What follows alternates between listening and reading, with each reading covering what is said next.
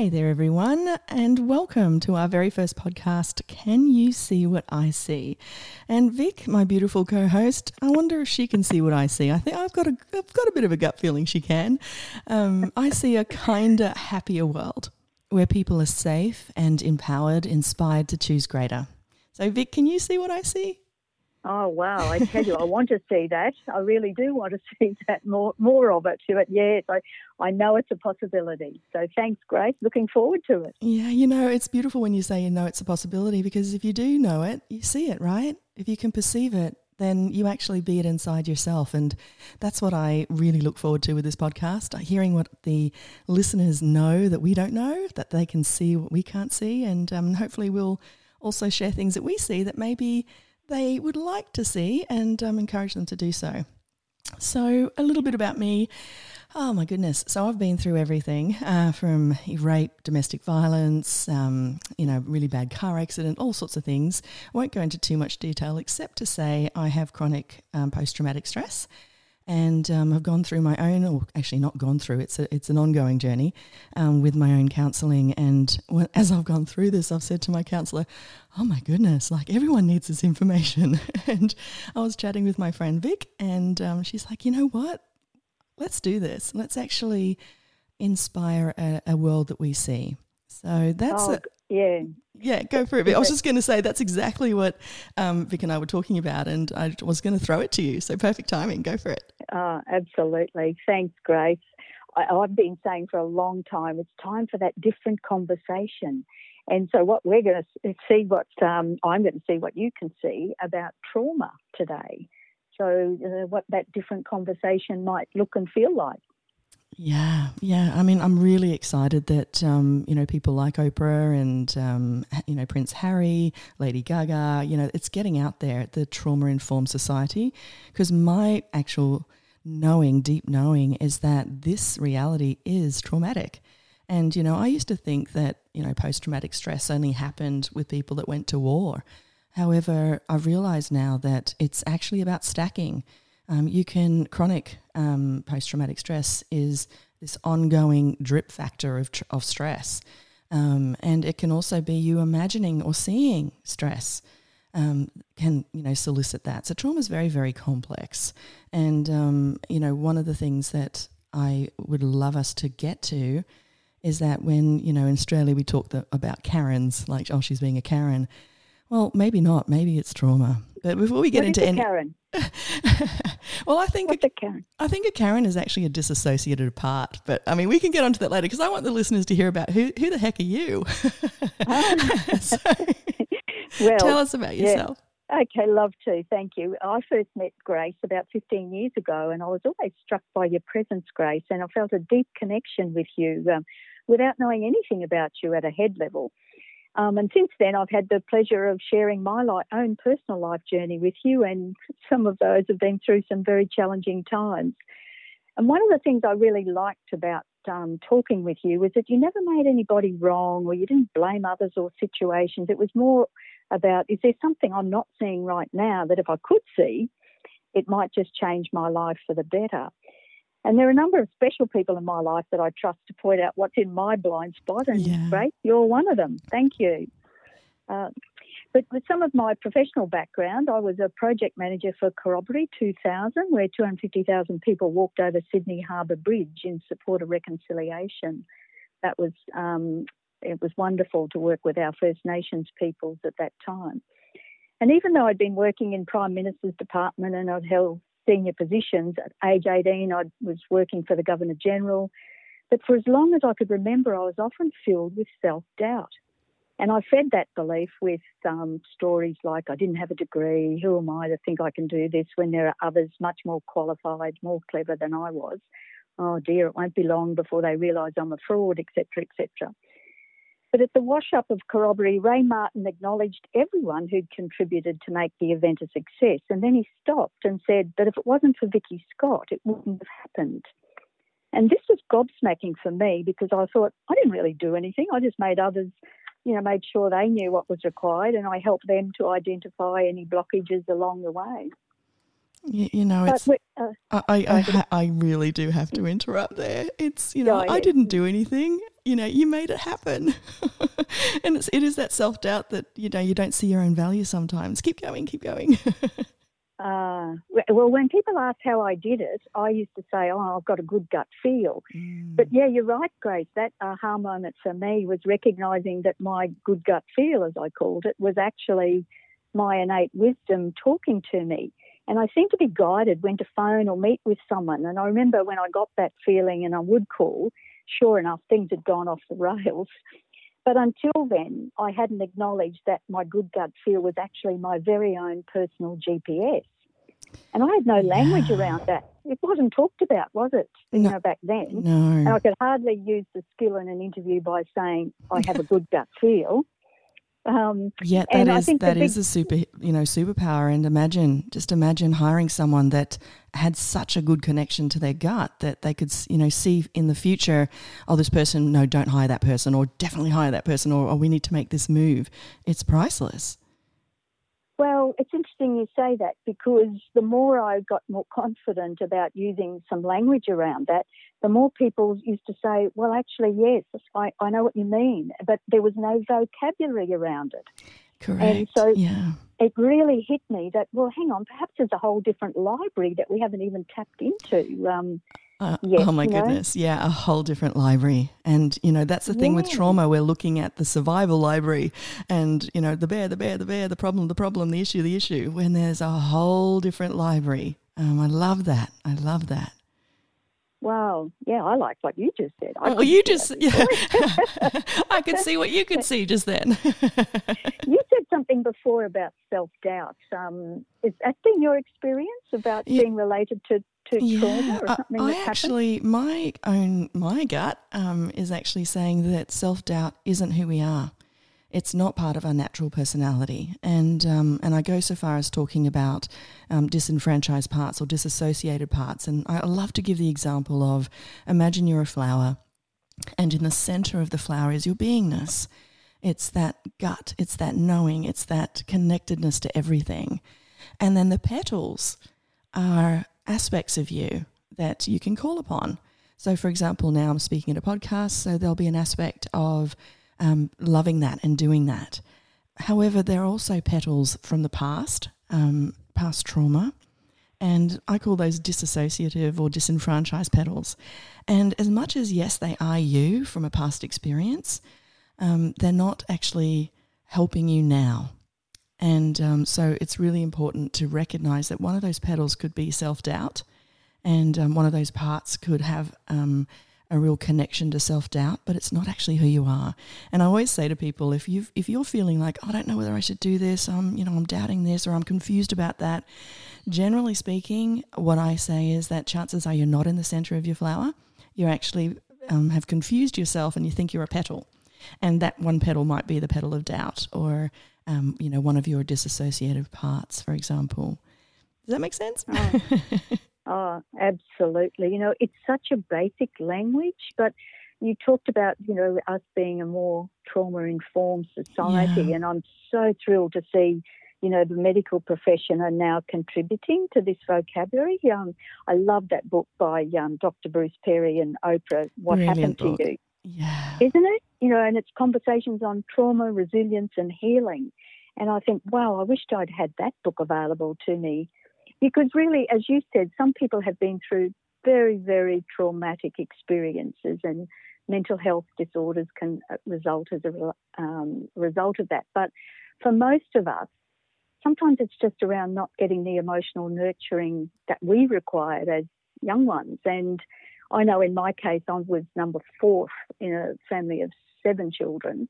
And my poor mum, gosh, they were wonderful parents, but 4 kids, I think the eldest hadn't turned 4.5 by the time I was born. So there's a lot of us that really probably have had it from something that we just say, I'll get over it. Others had it much worse. So that's been part of our language around, that there's always somebody worse off, instead of validating our own emotions. Yeah, well, this is the thing that I know about this planet, I guess, is that we think we need to judge something to change it, or we think we need to get into enough pain, to avoid it and to make a change. And the world that I see is a world where you can acknowledge what's not working, but then actually look at creating something different. And, one of the things that was huge for me was recognizing that everything starts with energy. And, every creation, every change, one of the things, I'm passionate about domestic violence, and I hear a lot, why don't they just leave? And the very first thing I say is you can have the money, you can have the support, but if you don't have the energy to leave, it's not going to happen. And the opposite's true. If you've got no money, no support, but you've got the energy to leave, you will.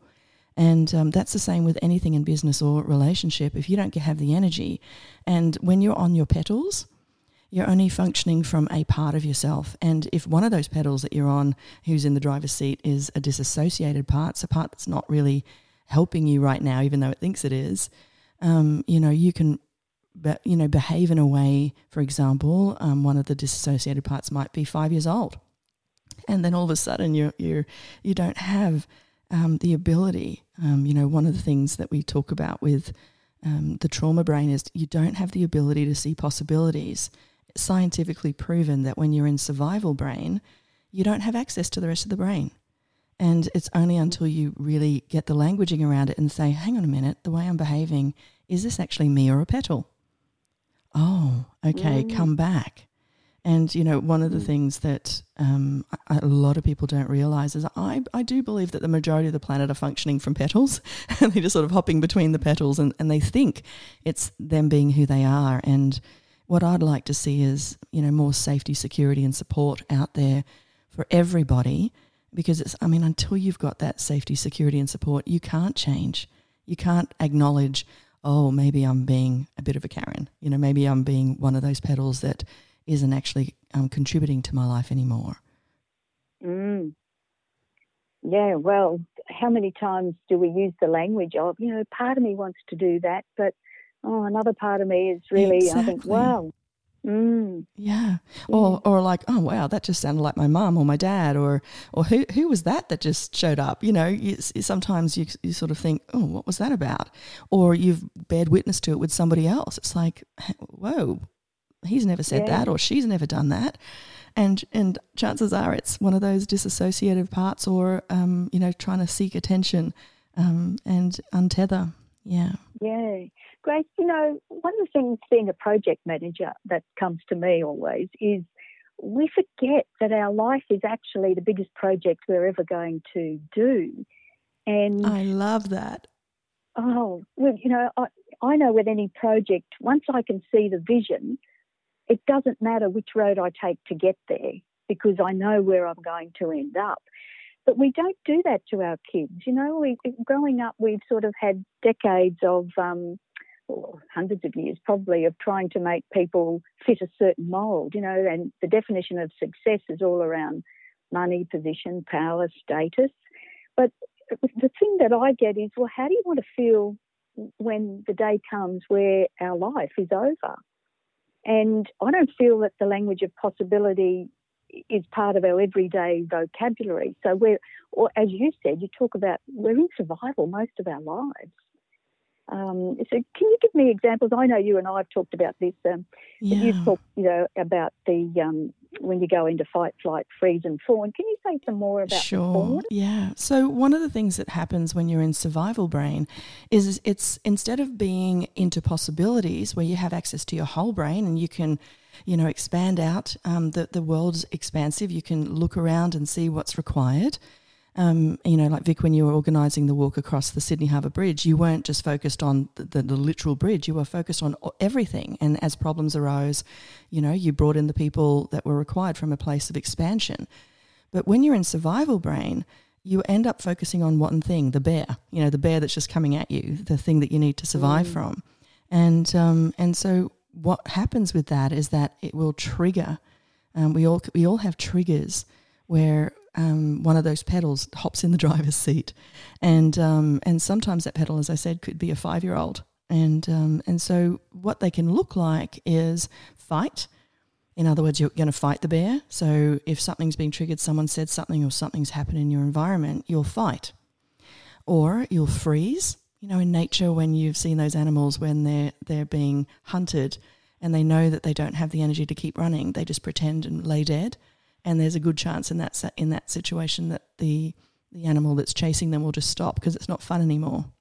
You know, as typical with psychopaths as well. You know, they want the excitement, and when the excitement stops, it's like, oh, I'll just go on to my next victim.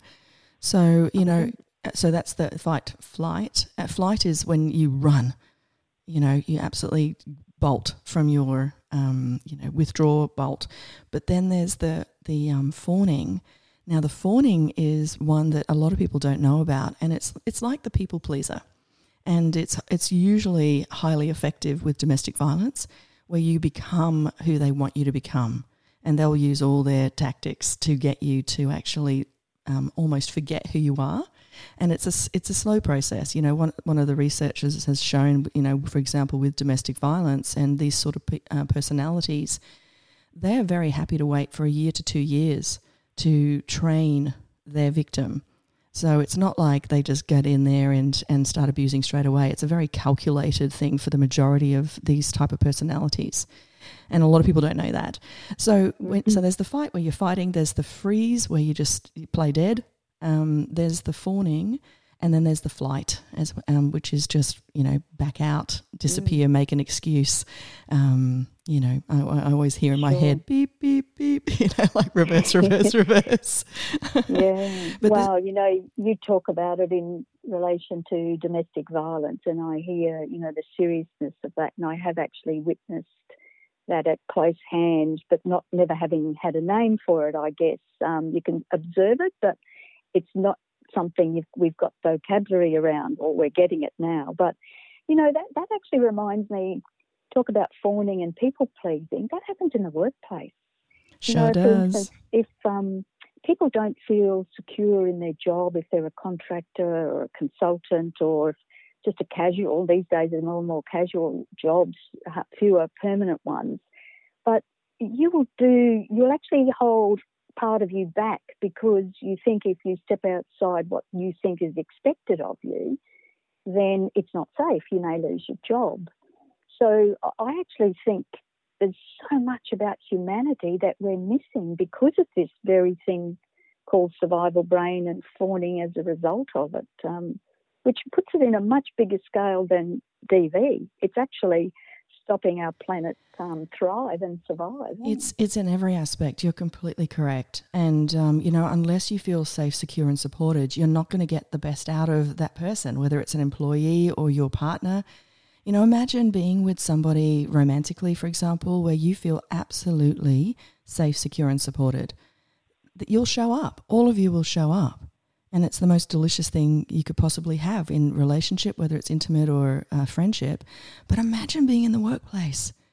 Imagine being in a workplace where your whole team is there and you feel totally safe, supported, secure.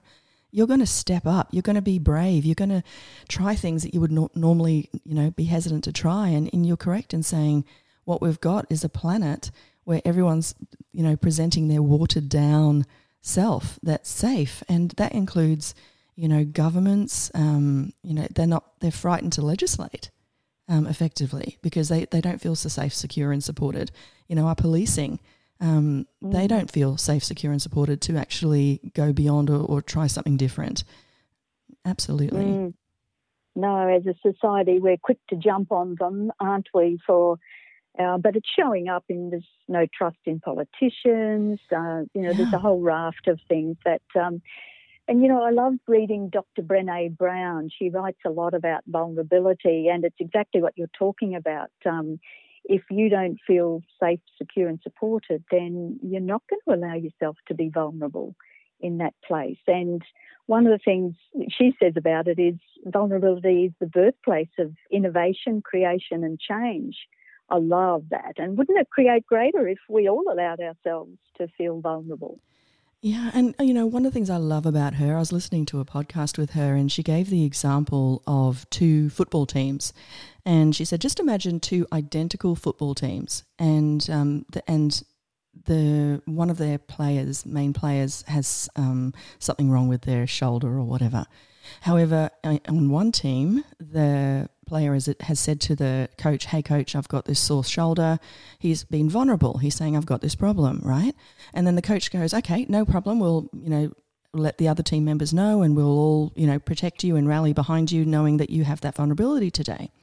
And then the other team, the guy doesn't share that he's got a sore shoulder. He doesn't want to be vulnerable. He wants to be the tough, just push through the pain, be a real man, And she said, "Who would you back on? Like, which team would you support? Which team do you think would do better?" And I just loved that, because there's such strength in vulnerability, and that example just so beautifully illustrates, of course you're going to go for the team who's open and honest with each other. So if there is a vulnerability and a weakness, they're going to be looked after. And also, just from the psychological aspect, imagine the team being, it's okay to say, "I've got a sore shoulder." You're not going to get booted out. You're not going to get victimized. You're going to get supported. You're going to feel safe and secure that, you can still play. And even if you can't play, you're still going to be, looked after. So this is where, I see a world where we're functioning from our petals. And one of the parts people tend to have is what I call a manager part, or a protector part, usually both. And they're the ones that go, "Oh, no, don't tell that you got a sore shoulder." And you think it's you making that, having that thought, "Oh yeah, I better not tell." And so what I always say to people is, please make sure, ask the question, are you coming from that gut? And, Vic, when you talked about your superpower with, your connection to your gut, one of the things I really do want to get across is a lot of people in trauma, they have a misconception that they have a bad gut because they've gotten themselves into situations that nobody would, for example. And what I want to say is it's not true. Your gut is incredibly strong, but when you've got a protector part, or you're functioning from a disassociative part, for example, then you don't have access or clear access to the center of the flower. And so part of, understanding trauma and untethering from these disassociative parts, you'll spend more and more and more time with the ability to connect to that gut that cannot be changed. A perpetrator cannot actually mess with your gut. So there's nothing wrong with your gut. It's just more your ability to tap into it. That's the issue. And, some people don't even have the energy to tap into their gut. I just got there's a real strength in that, isn't it? Grace, do you think there's something that, until our next podcast, that it'd be lovely to hear what others say about that. But I'm wondering if there's something we can do between now and then. Yeah, to help us recognise, about those parts, perhaps. Absolutely. One of the things could just be languaging around it. So next time you're feeling confused or feeling just off in some way, I'm pretty certain that it'll be a part more than your actual centre of the flower. So just ask the question. So if you're feeling sad, for example, or confused, am I actually feeling sad and confused? Or is that just a part? And if you get the awareness that it's a part, there's lots of strategies, tips, tools and techniques that we'll be going over in and around our discussions with these podcasts on numerous topics. Also, Google is your friend as well, and that brilliant book and Brene Brown. There's so many people out there now that can talk about these things. But I was certainly, if you're finding that you're spending a lot of time in your petals, go talk to somebody. And you once you sort of get back into the center of the flower, your whole world will change. It really will. So yeah, just get with that languaging on am I actually sad or is it a part? And just that awareness alone can help you feel more connected to your gut and that center of the flower. And then the other thing is stacking. Acknowledge, be grateful for the things that are working and the things that are going well. Acknowledge it and stack and stack and stack. Because one of the things that happens when you're in survival brain is that you go from that expanded to the very contracted laser beam, the bear. And so what we want to do is we want to expand out. We don't want to keep, going into the bear, because that's when you've got your cortisol, your adrenaline, and you don't have access to the rest of your brain.